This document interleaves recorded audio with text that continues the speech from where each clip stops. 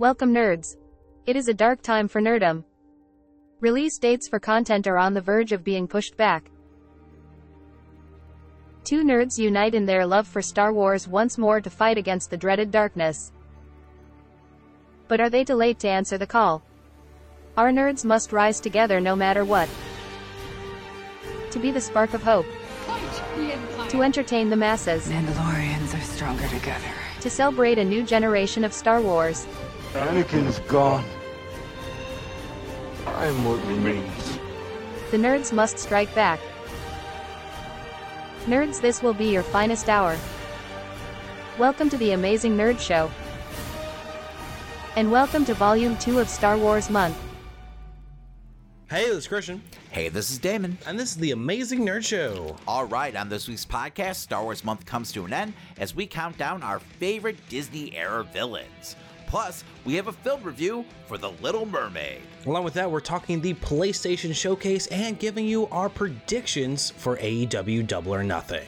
And if today's episode isn't enough for you, don't forget you can get even more Amazing Nerd Show content on Patreon by subscribing to our $5 tier. Doing so, you'll gain access to our Best and Worst of the Week show. Though if you'd like even more than that, additional bonus podcasts will be available for our $10 tier that includes all of the other tiers' benefits as well. That's right, Christian. We have over 20 Best and the Worst of the Week episodes up. And we also have Better Late Than Never reviews for things like Season 2 of The Bad Batch, Megan, and Men, along with anime reviews. You can find our Patreon link in our show notes or simply type in patreon.com/AmazingNerdShow. But all right, with that said, let's get into the news. Every week we collect the biggest headlines and rumors in nerdom. We're not mild-mannered reporters, we're mere podcasters with opinions. Warning, potential spoilers for upcoming shows and movies ahead. Check timestamps to avoid spoilers. You have been warned. Well, unfortunately, to start things off, we got some incredibly sad news. Actor Ray Stevenson, best known for his roles across multiple franchises from Thor to Punisher, has passed away at the age of 58. Ray Stevenson is set to appear in the upcoming Ahsoka series, which may be his last on-screen performance. Yeah, like I said, just incredibly tragic news. Gone way too young. He's set to play a big part in the Ahsoka series. And he's had ties with Star Wars before. He was the voice of Gar Saxon. So, he's also still one of my favorite Punishers of all time. I don't care what anyone says. I love that fucking Warzone movie. But yeah, no, just, rest in peace. Well, up next, it looks like we have an update on the potential of an Obi-Wan Season 2. Kathleen Kennedy, during a convo with EW's Dagobah Dispatch podcast, claimed that while she will never say never to an Obi-Wan Season 2 or a film follow-up, right now it just seems that Star Wars has no plans to continue from where the Obi-Wan series left off, with her continuing to state that it is a standalone limited series. I don't know. I mean, while I enjoyed Obi-Wan, I don't think I was really, clamoring for a Season 2. I don't know how you feel, Christian. I think I'm interested in the other characters outside of just Obi-Wan, but they can always pop up in other series. I would be interested in seeing where Reva and stuff like that go from there. True. And I could totally see them doing something with her down the line, like you said, in another series of some sort. But just Obi-Wan's story, I don't want to see him chasing after a young Luke. Maybe they wait for Ewan McGregor to get a little more seasoned in 10 years or so. And maybe they tell a story that takes place right before A New Hope. But I don't know. I don't need a series about Obi-Wan the babysitter. And I feel like they did enough with the relationship between Vader and him, that could be the last meeting before A New Hope. And I would be totally fine with it. I don't know. I felt like they put a nice enough bow on, everything. And I don't need to watch him bickering with Qui-Gon, the Force Ghost. Exactly. So, the only other interesting thing that they could have done was have him go up against Maul, and that's, already been shown. Yeah, exactly. You can't do that, You don't want to retread that. But otherwise, I could see other series spinning off of, the Obi-Wan show, maybe tell the story of that kind of underground Jedi railroad they had going on. Yes, the path. Right. That might be interesting. So, I mean, right? Like Ice Cube's son is part of that and everything. You could have, like, you know, Reva, I don't even remember at this point. Whatever her name was, show up. Because it did feel like they were going to do more with that character, you know, at the end of the, series. So, but like you said, that doesn't have to take place in season 2. Like, you know, you could tell a different kind of story at this point. Exactly. I mean, as I'm learning in Jedi Survivor, the path is actually very connected to Cal Kestis' story. So that could also be a way to bring him into, live action if they wanted to. Oh, nice. So the path is part of that video game. Now, was that something that originated in, like, the first game, or is this something new that they just added?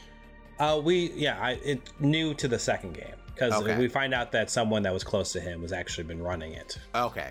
So this is something that originated in the Obi-Wan series, and now the video game is carrying on with the story. Okay, gotcha. Yeah, I like that kind of synergy. So I'm sure they've got plans, for that storyline. Also, before we move on from Star Wars, it looks like Tamara Morrison is joining the cast of Ahsoka, and he'll be playing a live-action version of Rex.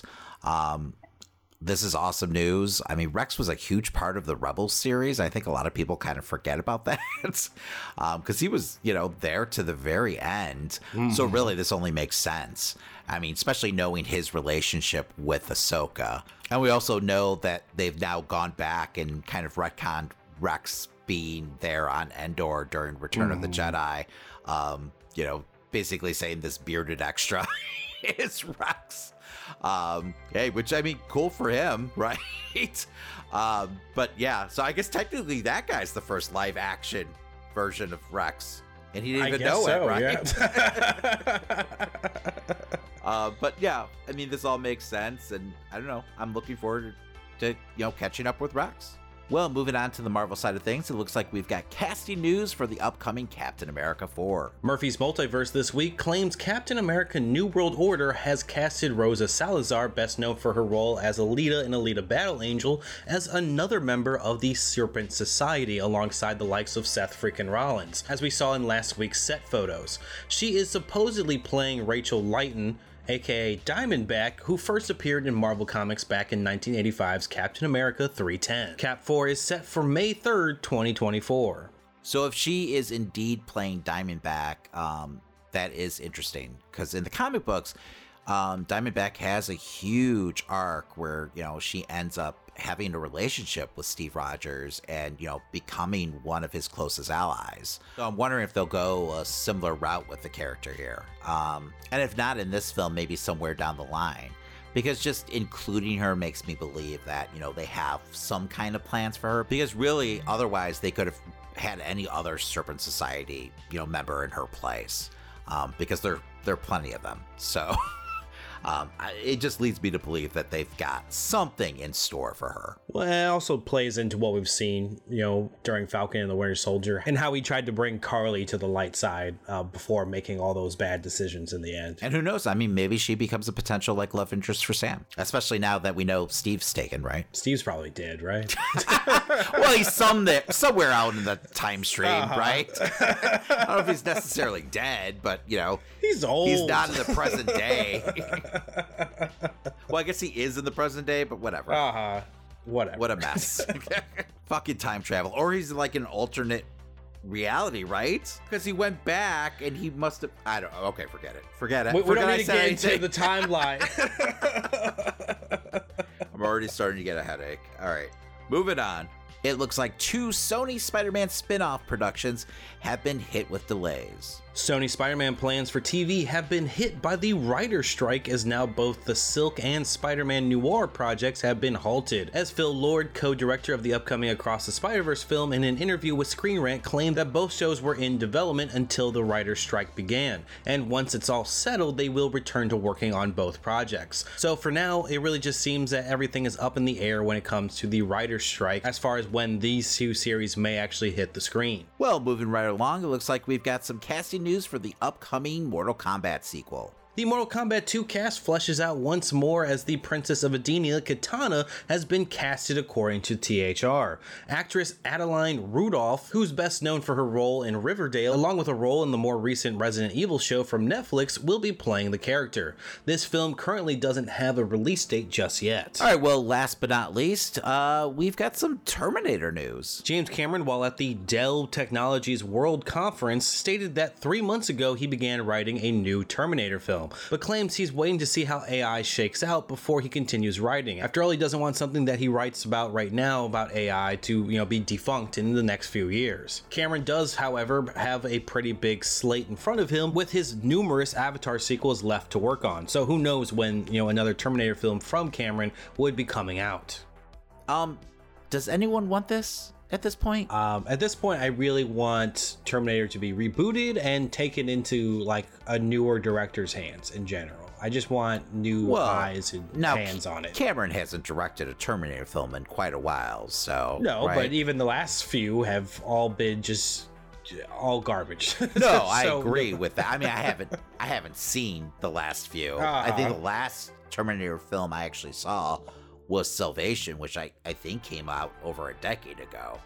Yeah. So it's been a while. There's been a couple, right, since then? Mm-hmm. Yeah, and from what it sounds like, they've all been hot garbage. But Cameron hasn't directed any of those films. But no, this sounds only on more, as like a producer. Yeah, and this sounds like he's just kind of writing a script. I'm sure he would hand it off to another team to, handle the rest. But yeah, no, I agree with you. Like, if anything, just reboot the whole thing, because I'm sure the continuity is just a mess right now. Yeah. I think actually Arnold just came out and said that, he's done with the franchise at this point, which, I mean, he is close to 70 years old. So I kind of hope so. I don't know what they did with the character in the last film, right? He wasn't part of the last movie, right? Oh, yeah. He's a major character in the last one. Okay. I can't even imagine. I don't want to know, Christian. Don't. Okay. Let's not get into it. I'm just going to get upset about a movie I never saw and won't ever see. But yeah, no. Maybe it's time for Cameron to, hand the reins off to a new writer and someone with fresh ideas. Because obviously what he's been doing, he's been producing at least on these films, isn't working. So I don't know. I'm sure there's someone out there with a fresh take. Well, the last film, he was heavy on the marketing side, being this is supposed to reboot everything and start off the franchise again for you guys. I do remember that, right? He was just trying to raise more money for, his 20 Avatar sequels that he's got planned. And now for the Nerds review of The Little Mermaid. Light spoilers ahead. And now, our feature presentation. This obsession with humans has to stop. I just want to know more about them. Your father wants you to stay as far away from the human world as possible. Can you help me? Ariel killed the prince yet? Not kissed, your bird brain. Poor child. The Sea Witch? What has your father told you about me? You like to stir up trouble. I'll make you human for 3 days. Is that even possible? It's what I do. Now for something completely different, right? The Little Mermaid was directed by Rob Marshall and stars Halle Bailey and Melissa McCarthy. The film sticks pretty close to the original animated Disney feature with just a couple of added songs for some of its, characters that luckily didn't take away from the overall story. I will say, out of all the Disney films I watched growing up, The Little Mermaid wasn't one I hated, but not one I ever really enjoyed either. It's a fairly simple tale compared to the rest, so this movie's goal really just had to be not boring me, which I can say the visuals and overall performances were enough to keep me engaged in a story I knew very well. Halle Bailey lives up to the wondrous charm of a bubbly, bright-eyed mermaid obsessed with the surface world. She had the hard task of, really going from a mystical sea creature to silent human as Ursula takes her voice when she grants her the ability to meet Prince Eric and gain a kiss from him in 3 days, otherwise become a slave to Ursula, of course. Her bright personality shined even when when the character couldn't speak, but she was of course surrounded by a cast that could, do a lot of the heavy lifting as well. Which brings me to Prince Eric, as played by Jonah Howard King, which played a much more fun and relatable Eric than I'd say the animated film did. But the cast member that really stole the show here was Melissa McCarthy as Ursula. She absolutely, chewed up every single scene that she was in and demanded the attention of a proper sea witch. And even with the 2-hour runtime, I wish we had gotten even more with her character, as she was just so enjoyable to watch. CG-wise and a lot of the art direction was kind of 50-50 for me. I thought overall everything felt solid in the end. There was nothing that really bothered me until we got to the third act with Giant Ursula, which just felt a little bit lower quality than everything else that we got throughout the film. But a lot of its inadequacies were hidden well with the lighting effects at play. But I also was still very surprised by Ariel's fish friends, not being made to be a little bit more cartoony than realistic, as Flounder for me just lost a lot of its charm as a character, being such a bland looking fish. I do feel like, there were some minor choices for Scuttle and Sebastian to tone down their more realistic look, but that didn't bother me in the end. It was more just a lot of the fish that were talking to the character just looking like fish with moving mouths. The water effects were also just, I would say on par for any type of film that has a lot of underwater scenes. Something I would expect like out of an Aquaman film. They were nowhere near that Avatar water effect that we saw. But who knows how far out of the budget James Cameron went to actually achieve that kind of look. But as far as a family fun film, I think you and the kiddos will enjoy this retelling of the classic Disney princess story with, some great performances driving the film to surpass the original animated picture in many ways. But it's still not the most exciting tale from Disney nonetheless. So in the end, I will be giving The Little Mermaid a B+. And now it's time for the Nerds' Top 5 Disney Star Wars Villains. Well, for the finale of Volume 2 of Star Wars Month, we thought we'd go out with a bang and talk our favorite baddies. But to stay on theme this time around, we'll be discussing our favorites from the Disney era. So that means only characters that made their on-screen debut after Disney bought the franchise qualify for our lists. Say what you want to say about Disney, but they've added some pretty amazing villains to the franchise. So without further ado, let's go ahead and get into it. Christian, do you have any honorable mentions? I think for my honorable mention, I'm going to bring up Dedra Meero from the Andor series. So I'm going to go ahead and go with Polymato because she threatens my fandom every time she's on screen. She's not a villain. She's not a villain. You can't do that. She feels like a villain to me. And I'll throw in Sid for good measure. Oh, God. Maybe also the mods, right? But in all seriousness, I'm going to go ahead and I'm also going to name drop Miro, but I'd also like to bring up all the Inquisitors. So none of them made my list, but they all came very close. So for my number 5 pick, I chose Crosshair. Request permission to hunt them down. Granted. So what makes Crosshair scary is his total lack of remorse in the first season of The Bad Batch. He's the ultimate assassin, and his blind devotion to the Empire, even after his chip is removed, tells you all you need to know about him. He's ruthless and willing to murder the innocent without a second thought, all in the name of following orders. Because that's what good soldiers do, Damon. But for my number 5, I have Reva from Obi-Wan. You think you could protect them from me? Tell me where the Jedi is, or this man and his family die!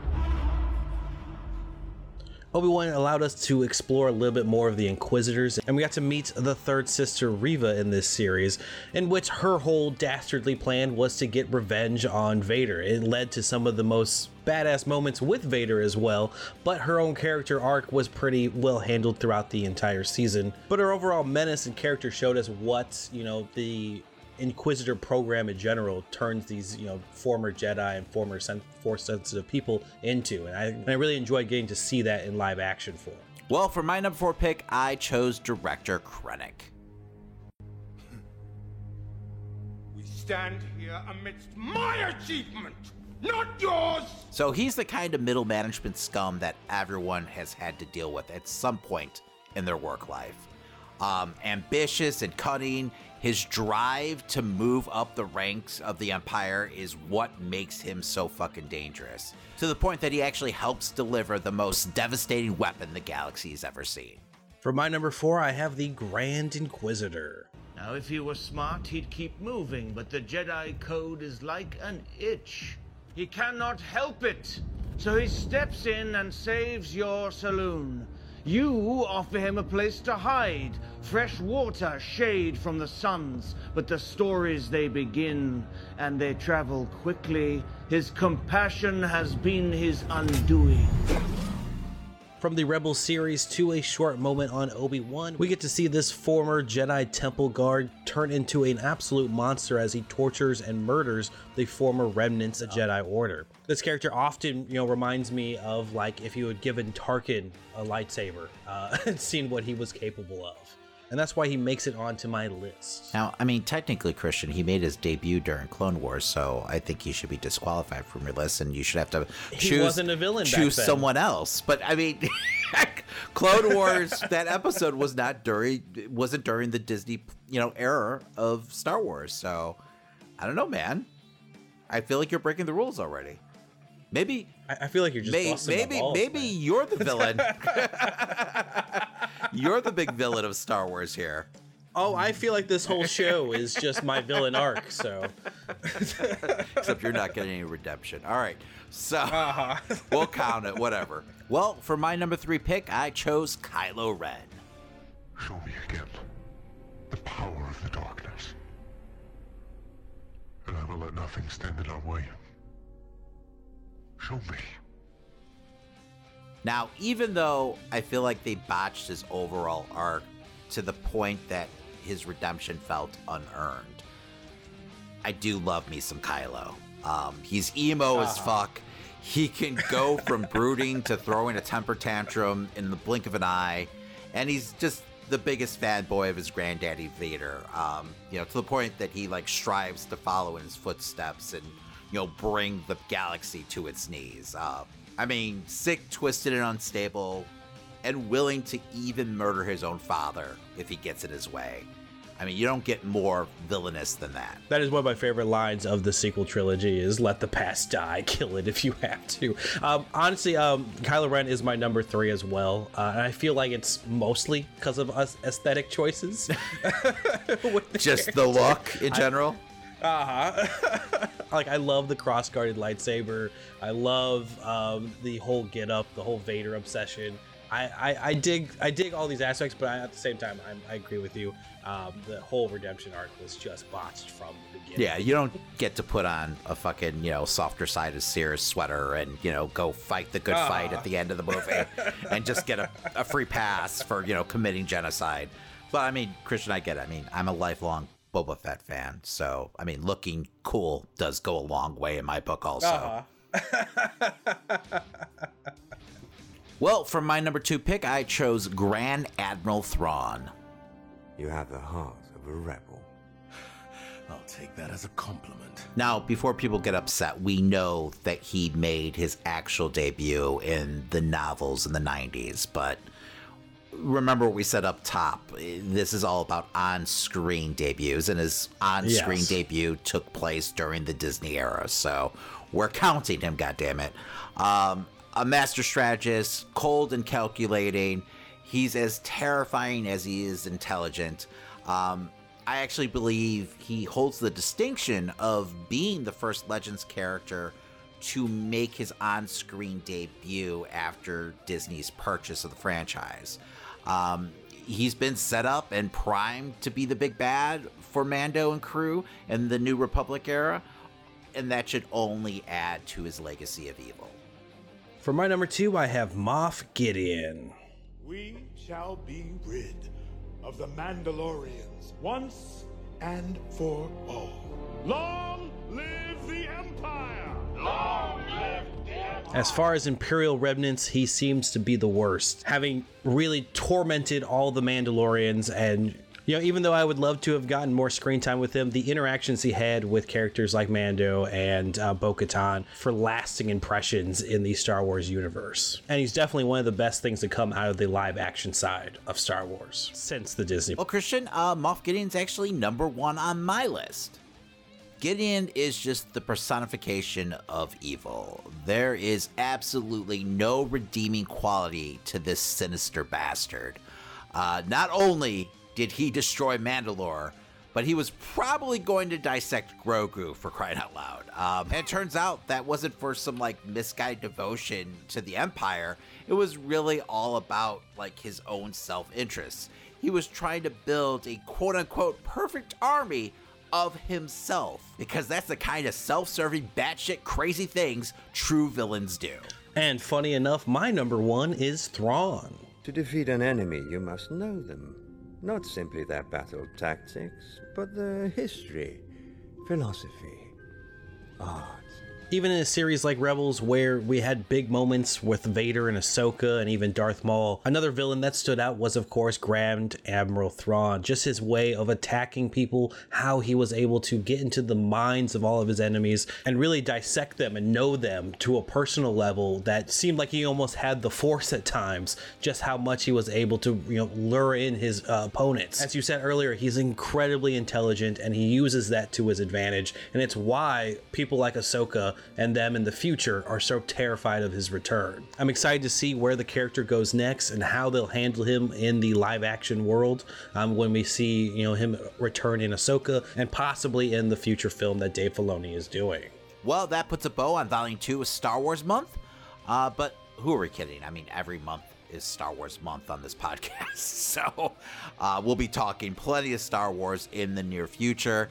Let us know what you think of our picks for top Disney era villains, and also let us know some of your favorites. Make sure to check us out on Patreon. We have one more bonus countdown where we're talking the worst moments of the Disney Plus era in Star Wars. And now a quick word from our sponsor, Manscaped. This is a public service announcement. Manscaped now has beard products and is going even further with their brand new Weed Whacker 2.0. Go ahead and tell the world the leaders in below-the-waist grooming are traveling north of your South Pole with their revolutionary grooming products. The new Weed Whacker 2.0 and their new beard line confirms they have all the best tools for your hygiene toolbox. Time for you to upgrade your game by going to manscaped.com and using our code 20NerdShow for 20% off plus free shipping. Listeners know that there's no one I trust more with my nutsack than Manscaped. So why not trust them with my beard also? So allow me to introduce you to the Beard Hedger Pro Kit. It's the ultimate package that makes it easier than ever to craft your signature look. It all starts with the cordless electric beard hedger. The beard hedger is tough on hair but smooth on your face, leading to single stroke efficiency that brings satisfaction one stroke at a time, just like your mother. This waterproof cordless trimmer has a rotary wheel that gives you 20 hair cutting lengths, all with one guard, so no more messy drawers full of extra add-ons. The Pro Kit also comes with 4 dermatologist tested formulations for your post-trim care. This includes Manscaped's beard shampoo and conditioner, beard oil, and beard balm to moisturize, style, and shimmer your new beard. Plus, the kit has 3 gifts: a beard brush, a comb, and scissors. So with a nice beard, your face is perfectly groomed, right? Wrong! You need to keep an eye out for those tough-to-trim ear and nose hairs. The brand new Weed Whacker 2.0 offers improved blades and skin-safe technology with virtually no tugging. It's never been so painless to mind your manholes. Now that you have your face looking great, you must try Manscaped's Performance Package 4.0 for the full body grooming experience. Good news though, the Performance Package 4.0 now comes with the Weed Whacker 2.0 and all the other below-the-waist grooming products Manscaped is known for. Your significant other will be delighted to see you covering all bases, if you know what I mean. So listeners, get 20% off and free shipping with our code 20NerdShow at manscaped.com. That's 20% off with free shipping at manscaped.com, and make sure to use our code 20NerdShow. Always use the right tools for the job with Manscaped. And now it's time for Christian's Corner. This past week in gaming, we had the PlayStation Showcase. Sony promised an hour-long showcase featuring a bunch of big games. And while that was partially true, everyone was really only there to watch for one game in particular, and we got some official gameplay footage from Spider-Man 2. More importantly, it was footage of the black suit Spidey in all of his angered glory. Kraven seems to be the main antagonist so far, as he's shown to be on the hunt of both Spider-Mans and their rogues gallery, with the gameplay focusing on a mission around Kraven and his hunting goons going after Dr. Connors, aka the Lizard. Visually, nothing seems all that improved from the remaster, which, isn't a complaint. The game still looks, graphically good, but combat from the Venom suit looks downright brutal as Peter walloped his enemies with new tentacle-style blasts and definitely more aggressive strikes than we've seen in previous games. Miles shined as well as, we saw the switching gameplay between the two characters, but now with even more, additional gadgets to amplify his electric abilities. Along with that, Miles is also getting gliding abilities, which seem like they will help you traverse the map in light speed. By the gameplay's end, Miles really seemed to notice Pete's new attitude as growing concern washed over him and Genki, which a lot of people are assuming there will be a big collision between the two characters. Another thing I didn't notice while I was watching, but a lot of people have brought up, is the fact that Peter mentions Dr. Connors as the only scientist who can save Harry Osborn, meaning there will most likely be a major plot thread with Harry in this story, as he was teased in the previous game, though I'm not sure if he will appear as a friend or foe by the game's end. A lot on the plate for, Peter and Miles, and I couldn't be any more excited to swing on into this, but there's still no official date outside of this fall. Beyond that, there was a heavy focus on third-party titles, which, as this being called a PlayStation Showcase rather than their usual state of play, seemed a bit surprising. Many online voiced their concern and seemed to be let down by it, but I guess Sony just isn't ready to show off anything. There's rumors circulating that a lot of games were pulled from this event, but I haven't found any sources that I would consider really all that reliable, so just keep that in mind. At the same time, I don't feel like Sony is struggling with any first-party games, in the same fashion that Xbox has, so perhaps they just aren't all that concerned about making a big splash this summer during the Games Fest. But to talk a little bit about the other things that were announced, at least the things that popped out for me the most, they didn't show off anything, PS5 Pro or Slim, as many have speculated would be actually coming out this holiday season, but they did show off what looks like, the PlayStation's own version of the Switch, which is really just a Wi-Fi enabled, screen with the DualShock controllers on either side of it. You'll be able to play any game that you have on your PS5 across Wi-Fi at least on this device mobilely, which is a little bit of a letdown that you can't just download your games onto this so that you don't have to worry about your Wi-Fi signal. But it is still cool to see, again, like I said, all these companies really getting into the handheld device again out of nowhere. There will also be some earbuds, but there was no official release or price for either of these items just yet. Trailers I do think that you should check out for some of these games were Phantom Blade Zero, that looks like Sekiro with even cleaner combat than Ghost of Tsushima at lightning speeds, that is. Dragon's Dogma 2 for those Dark Fantasy fans, and of course Elden Ring fans. And Tower of Fantasy, which looks like a Hoyoverse game, but is made by Perfect World Games and is kind of like a cyberpunk fantasy RPG that seemed pretty cool. June is the official start for the Summer of Gaming. Official Fest begins on June 8th, but the Guerrilla Collective is having a showcase on the 7th. I don't know if I'll watch that one or not, but make sure to check out our Twitter if anything changes with that. We have the Future Game Show on the 10th. Xbox Showcase on the 11th with the Starfield Direct coming right after that. Ubisoft Forward is on the 12th. Oh, it also looks like the PC Gaming Show is on the 11th as well. And there's still no word if Nintendo will have a Direct during June or not, but it seems like there's going to be a whole lot more news coming in the next 2 weeks. So make sure to check us out on Twitch, as we're going to be doing live reactions to most of the things I just said. And the best way to know when and where we are going to be live is, of course, to follow us at Amazing Nerd Live on Twitter, where we post all the updates to our Twitch schedule.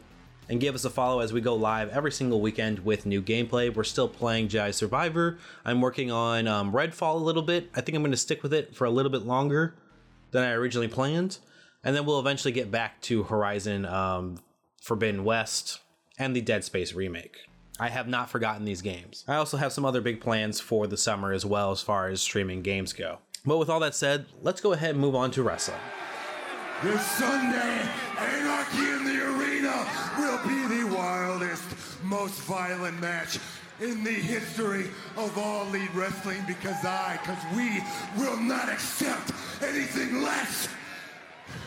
If you think the BCC has gone too far, if you've been offended, if you're squeamish at the sight of blood, buckle your goddamn seatbelt because you haven't seen anything yet. Well, Mox just put them on notice right there for this Sunday. All right, Christian, so this weekend is AEW's 5th Double or Nothing, somehow. I can't believe there's been 5 of these pay-per-views already. Me neither. You know, even though this show drops on Saturday, a day before, the pay-per-view, we still wanted to give our predictions for the card. So let's go ahead and jump right into it. What's our first match, Christian? Or I guess we don't really know the order, so just go ahead. What do you think is going to be the first match? Just dealer's choice, Christian. I'm going to go with the Firm versus the Hardys in a 6-man tag team match as our first match. How is this even on the card? That's what I want to know. I don't know. This feels like a before the show. Yes, this 0 hour, I think is what they're calling it now. Yes, there we go. I thought this feud was done. I'm going to go the Hardys because, obviously it's the Hardys. And Hook is now actually part of this because it was going to be the Hardy Party, but then Isaiah Cassidy got injured. So they substituted Hook. Send Hook. I guess. I'm going to go with the Hardys. Like I was saying, I just feel like, Jeff Chiss came back, so they're going to want to put him over big. And hopefully that will be the end of all of this nonsense. Please, just burn the contracts. Yes, no more contract angles. Jesus Christ.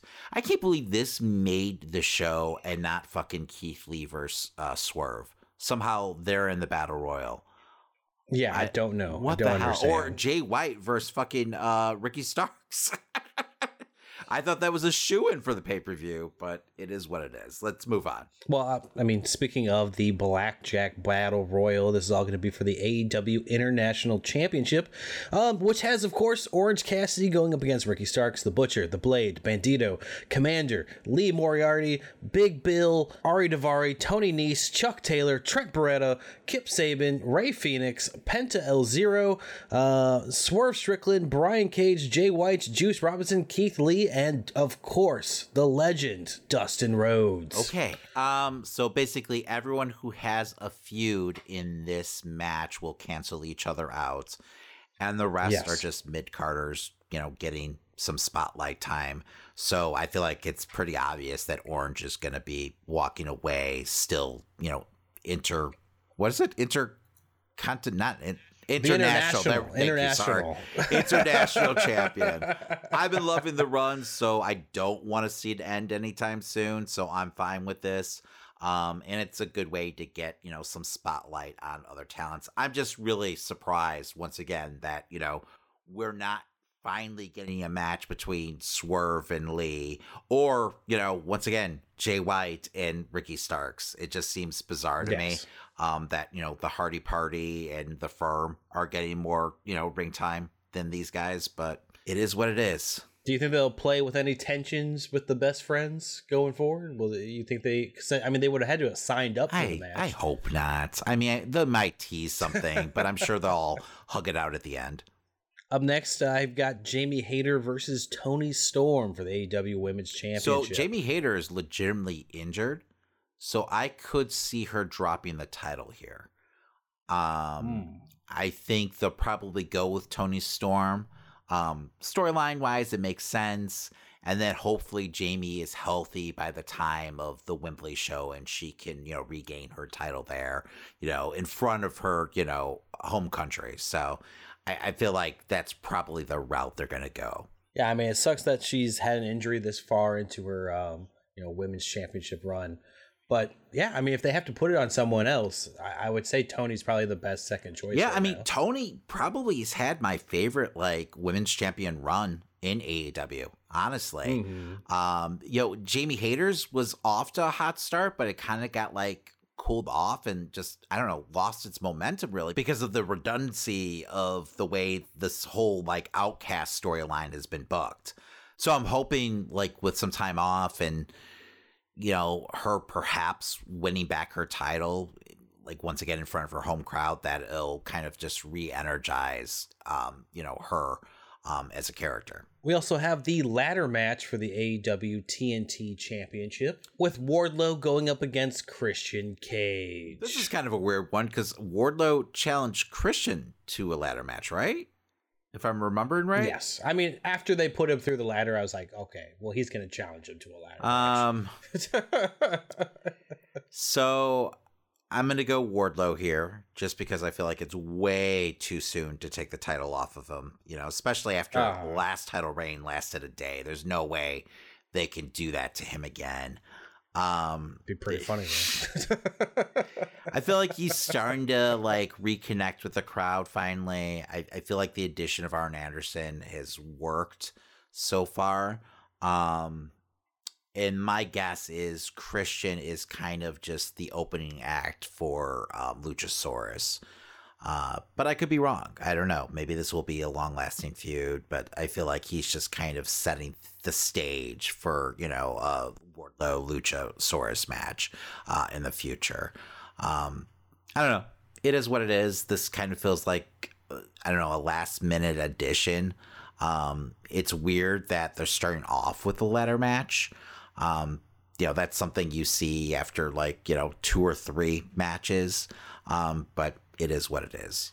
Well, yeah, that's why I feel like, you know, this is just a stepping stone where, you know, Luchasaurus would then be the bigger bad for Wardlow to fight off against later. I guess I think I'd much rather see like just a one-on-one match between Wardlow and Christian, honestly. Just because I don't feel like ladder matches are really Wardlow's like forte. So I don't know. We'll see. I mean, Christian's, you know, an amazing talent, and I'm sure he'll put together a hell of a match. So I'm sure it'll work out in the end. We also have a match for the AEW World Tag Team Championship with Mark Briscoe as our special guest referee, with the champions FTR defending against Jeff Jarrett and Jay Lethal. Is this like the third like title shot Jarrett and Lethal have gotten for those tag belts? I'm not sure because they went up against the Acclaimed, right? Yes, I feel like at least twice. Okay, well, this might be the time. I honestly feel like Jeff Jarrett and Jay Lethal could take the belts. Dear Lord. If that happens, I mean, hopefully it's a short reign. You've got a stacked tag division right now, especially with like Aussie Open just signing. There's no reason why they need to have, you know, Jeff Jarrett and Jay Lethal walking around as tag champions. And they've been entertaining to a certain extent, don't get me wrong. But the fact that Jeff has somehow found a way to get Karen a fucking, you know, payday just is as carny as you could possibly get. Jarrett always finds a way to get his bag, and that's exactly what he's doing here. I don't know. I like the whole Briscoe thing. It's entertaining, at least. I did like him like slapping the shit out of both teams this past week. I thought that was fun. But like, I don't want them to make him look stupid either. Like, he should be able to see through Jarrett and Lethal's bullshit, and that seems to be where they're headed, at least. And honestly, Dax was kind of being a jerk about things too, so maybe he deserved a slap. So maybe we're like safe. Forcing him to shake his hand. Yeah, like, it was be a man, shake my hand. I said I was sorry. Shake my hand. I was like, what the fuck you? You pile drive me in the middle of the ring.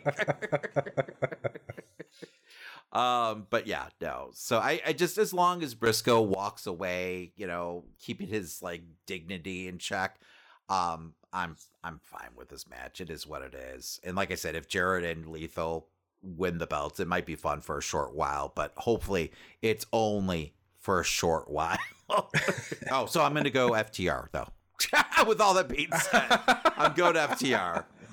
I'm going to say Jeff Jarrett and Jay Lethal get some type of shenanigans in and win the title.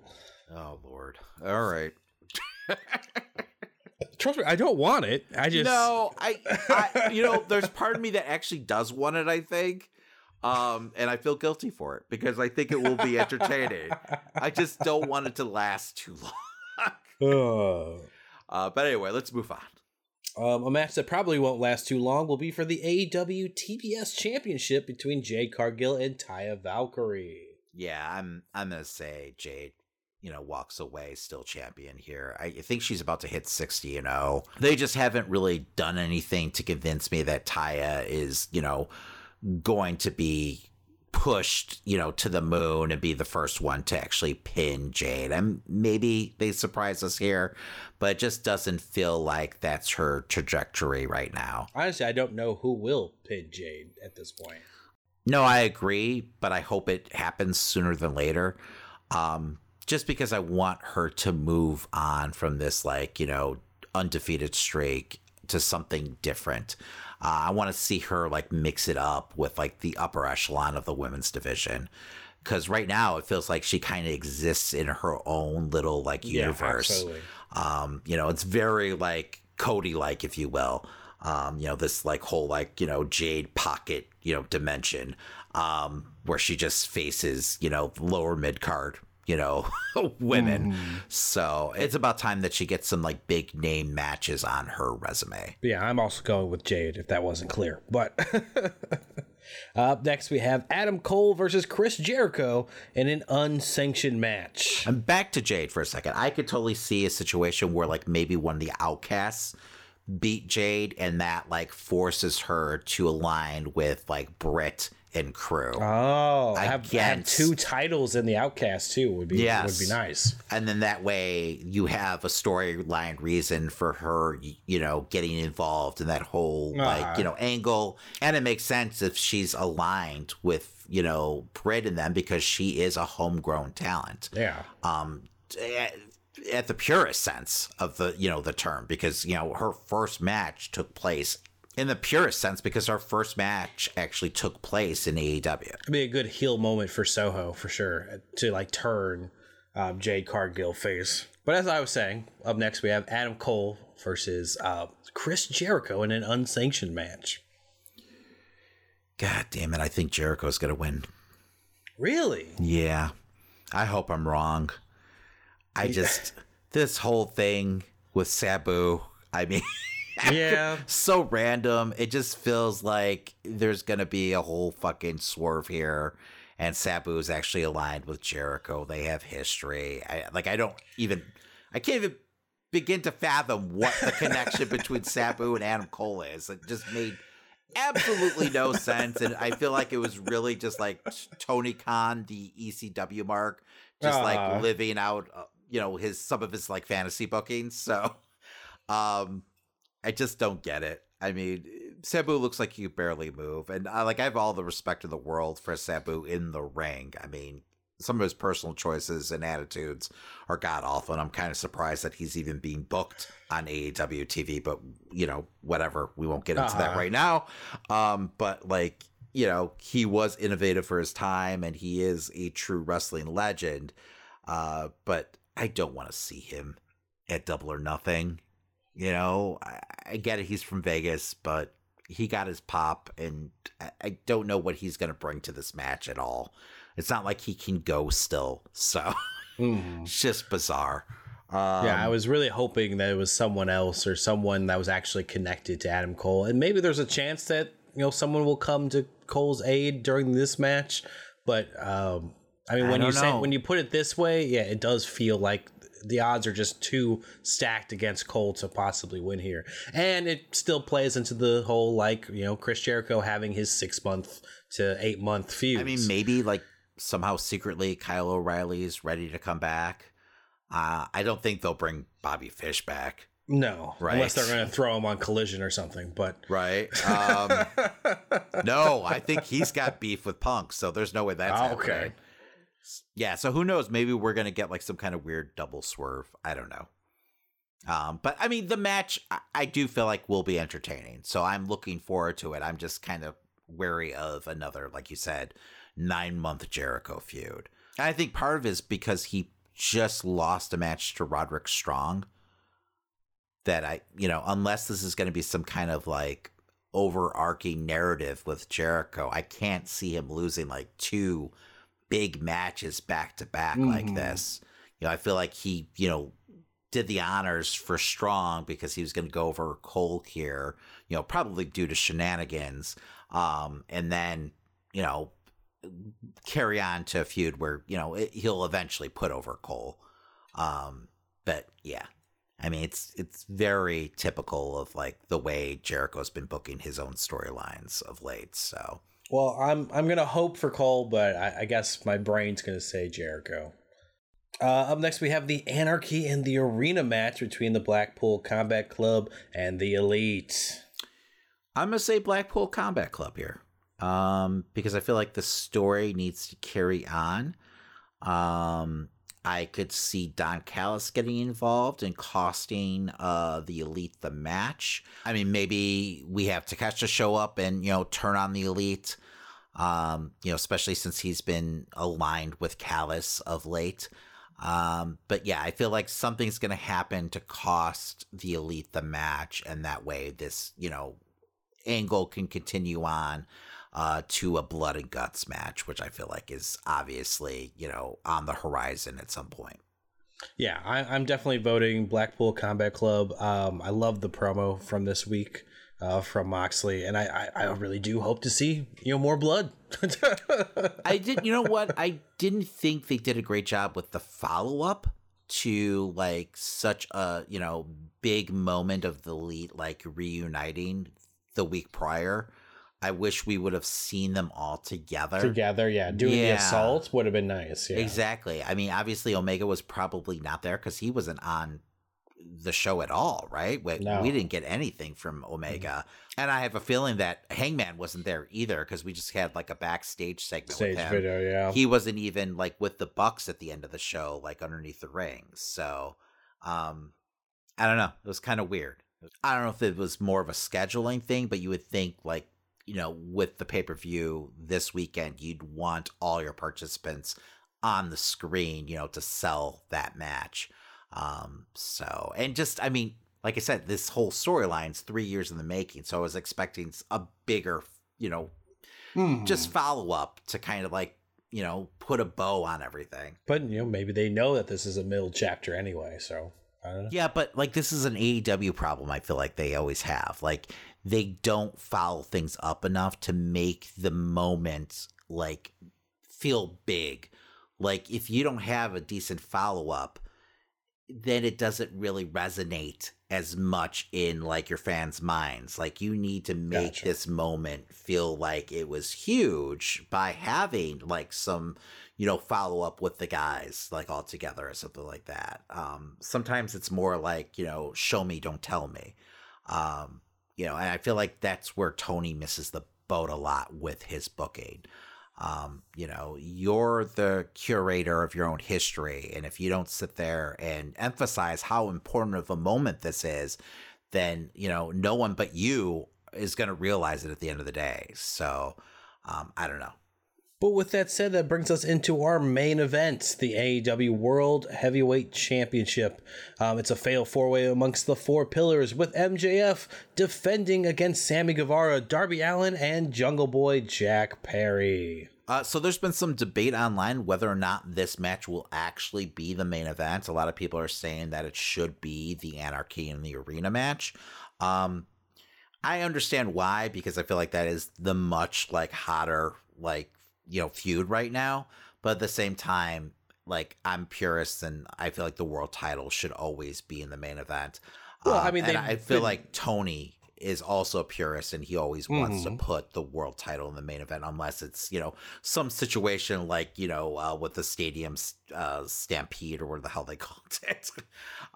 So I feel like, this should be the main event at the end of the day. I mean, they've pretty much been saying, hey, this is going to be the main event for... I don't know if they've actually said it's the main event. I feel like they're just saying... the whole point of the tournament was like, yeah, I'm going to get you a main event match is what he was saying. Was he saying that? I think it was just a championship match, but I could be wrong. So, because there's been a lot of people debating whether or not this was actually going to go on last. So, but I could be wrong. I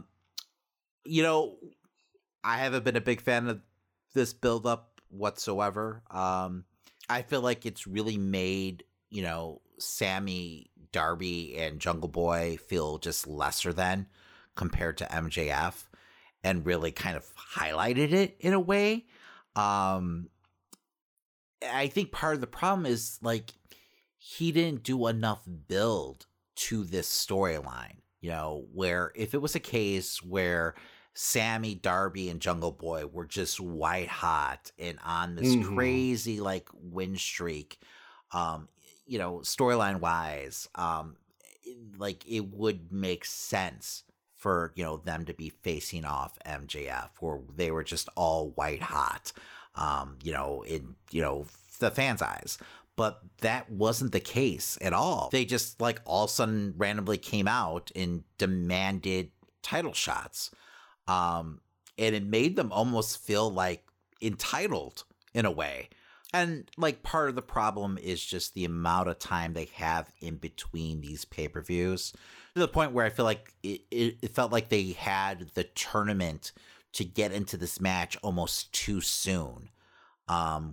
When like all of that was resolved, then all of a sudden they had like 3 to 4 weeks left. And all we've been seeing is just a whole lot of like, I don't know, rather lackluster promo work from the rest of the pillars, with MJF like trying to really like carry the load and sell this match. I mean, that's what happened this past week. Like he got in the ring and he really like put over the pillars the best he could. You could tell like he was really trying to sell everyone on like the importance of this match. It almost worked, but then, the rest of the guys came out and, did their thing. And yeah, they had Darby do the same promo pretty much from the first week. Yes. I mean, you're not wrong. I mean, like he did an okay job delivering the promo this week, and it felt more in character, comparatively speaking, to like the last month's worth of promos, where it almost felt like, why are you doing this to Darby's character? Like, he's not this entitled brat demanding like title shots. That's not who he is. But like, you're right. I mean, it was pretty much the same fucking promo once again. And like Sammy is all of a sudden supposed to be a baby face after being this like conniving kind of heel just a couple weeks ago. It just doesn't make sense. And I'm wondering if that's all kind of a ruse and, Sammy's still aligned with MJF. But I mean, I could also see the possibility of Jungle Boy being aligned with MJF. I mean, we saw last week in the match against Roosh where, he had to cheat to win. And then like, he kind of gave this weird like foreboding promo this week. So could MJF possibly be getting to him, and like we see Jungle Boy align himself with him? Who knows? I mean, who knows? Maybe we have like Darby Allin, about to beat MJF, and then, Jack, interferes, attacks Darby, which would be fine if he was going for the pin, but then he actually has MJF, get the pin. Yes, lays down for him, and well, not lays down for him, but he takes out Darby and then lets MJF, cover him. I don't want to see a situation where anyone lays down for anyone. That's awful. That's so WCW, like, early 2000s. So let's not do that. But, I could see a situation where, Jungle Boy does align with MJF, and it would be an interesting storyline, at least for Jungle Boy. But it does feel very un-AEW like too. So we'll see. I mean, maybe it's just going to be a straight up match, which is fine, because I feel like it's going to be a hell of a match, and like, the weak build to it is going to kind of all fall to the wayside at the end of the day. Because I'm sure all four guys are going to want to steal the show, because they've got a lot on the line. And I feel like some of them probably realize that they need to kind of salvage their image at this point, which they'll be fine. They'll be able to do. But, right now they just feel a lot lesser than MJF. And MJF is showing why, he's kind of the chosen one in the promotion at this point. So It is what it is. Hopefully, Tony's able to kind of like refocus their pushes afterwards and, prove why they deserve the moniker of the Four Pillars. But like right now, I mean, they don't feel like, they're deserving. I mean, honestly, like I feel like Orange Cassidy is more of a pillar than some of these guys. So, I mean, look, he's fucking, carrying Dynamite some weeks. So, but anyway, I don't know. I'm going to go MJF all the way here, though. Yeah, same. I think there's no way that MJF doesn't walk out with the title in this one. All right, Christian. So before we go, with the big announcement that we got this week that, AEW Collision is going to be debuting in the United Center in Chicago, and that basically guaranteeing pretty much, knock on wood, that CM Punk is going to be, headed back to AEW. Do you think we get the big, like, Punk announcement on this pay-per-view? Or do you think they're just going to tease it the way they did the last time he made his big return? I think they will absolutely tease it just like last time up until the event. They won't say a damn thing about Punk going forward. Probably wise, since, it feels like everything's kind of unstable ground. But apparently they ironed everything out. So Ace still has a job on Collision. Then. I guess so. There's really no details, but I guess both sides have agreed to continue to work together, which is a good thing. As long as it doesn't include like Punk like continuing to hold Tony Khan over a barrel. It is what it is, because I do feel like Punk will bring a lot of eyes to AEW, and I am a Punk fan, even though I totally feel like he's in the wrong in this situation. But I mean, that's just going off of all the different reports, and unless you're there, who the fuck knows, right? I don't know. I just hope it all works out in the end. It's not going to work out in the end, is it, Christian? No, it's all going to blow up in their faces. Just imagine Punk pissing off Andrade and Andrade starts swinging. It's like... it's a whole mess. Yeah. That whole show feels like a collision coming. Yeah, no, I agree. Yeah, that's aptly named. Well, here's to hoping that's not the case. Join us next week as we review AEW's Double or Nothing. Well, that does it for this week. As a friendly reminder, make sure to follow us on your favorite podcast platform, and while you're there, leave a 5-star review. It really helps new listeners to find the podcast and for us to continue to grow. Also, if you like the stories from this week's episode and want to keep up to date with the show, follow us on social media at Amazing Nerd Show or stop by theamazingnerdshow.com. And hey, to support the show further and get additional weekly content, you can subscribe to us now on Patreon. Just follow the link in the show notes. Also, if you want to rep some Nerd Show swag, you can head over to tpublic.com to find t-shirts, hoodies, stickers, and more. And if you post what you bought and tag us on social media, we'll send you some additional Nerd Show swag as long as you live in the United States. All right, make sure to join us next week as we talk all the latest news and rumors in nerd culture. And whatever's going on in the world of wrestling. My name's Christian. And my name's David. And that was The Amazing Nerd Show.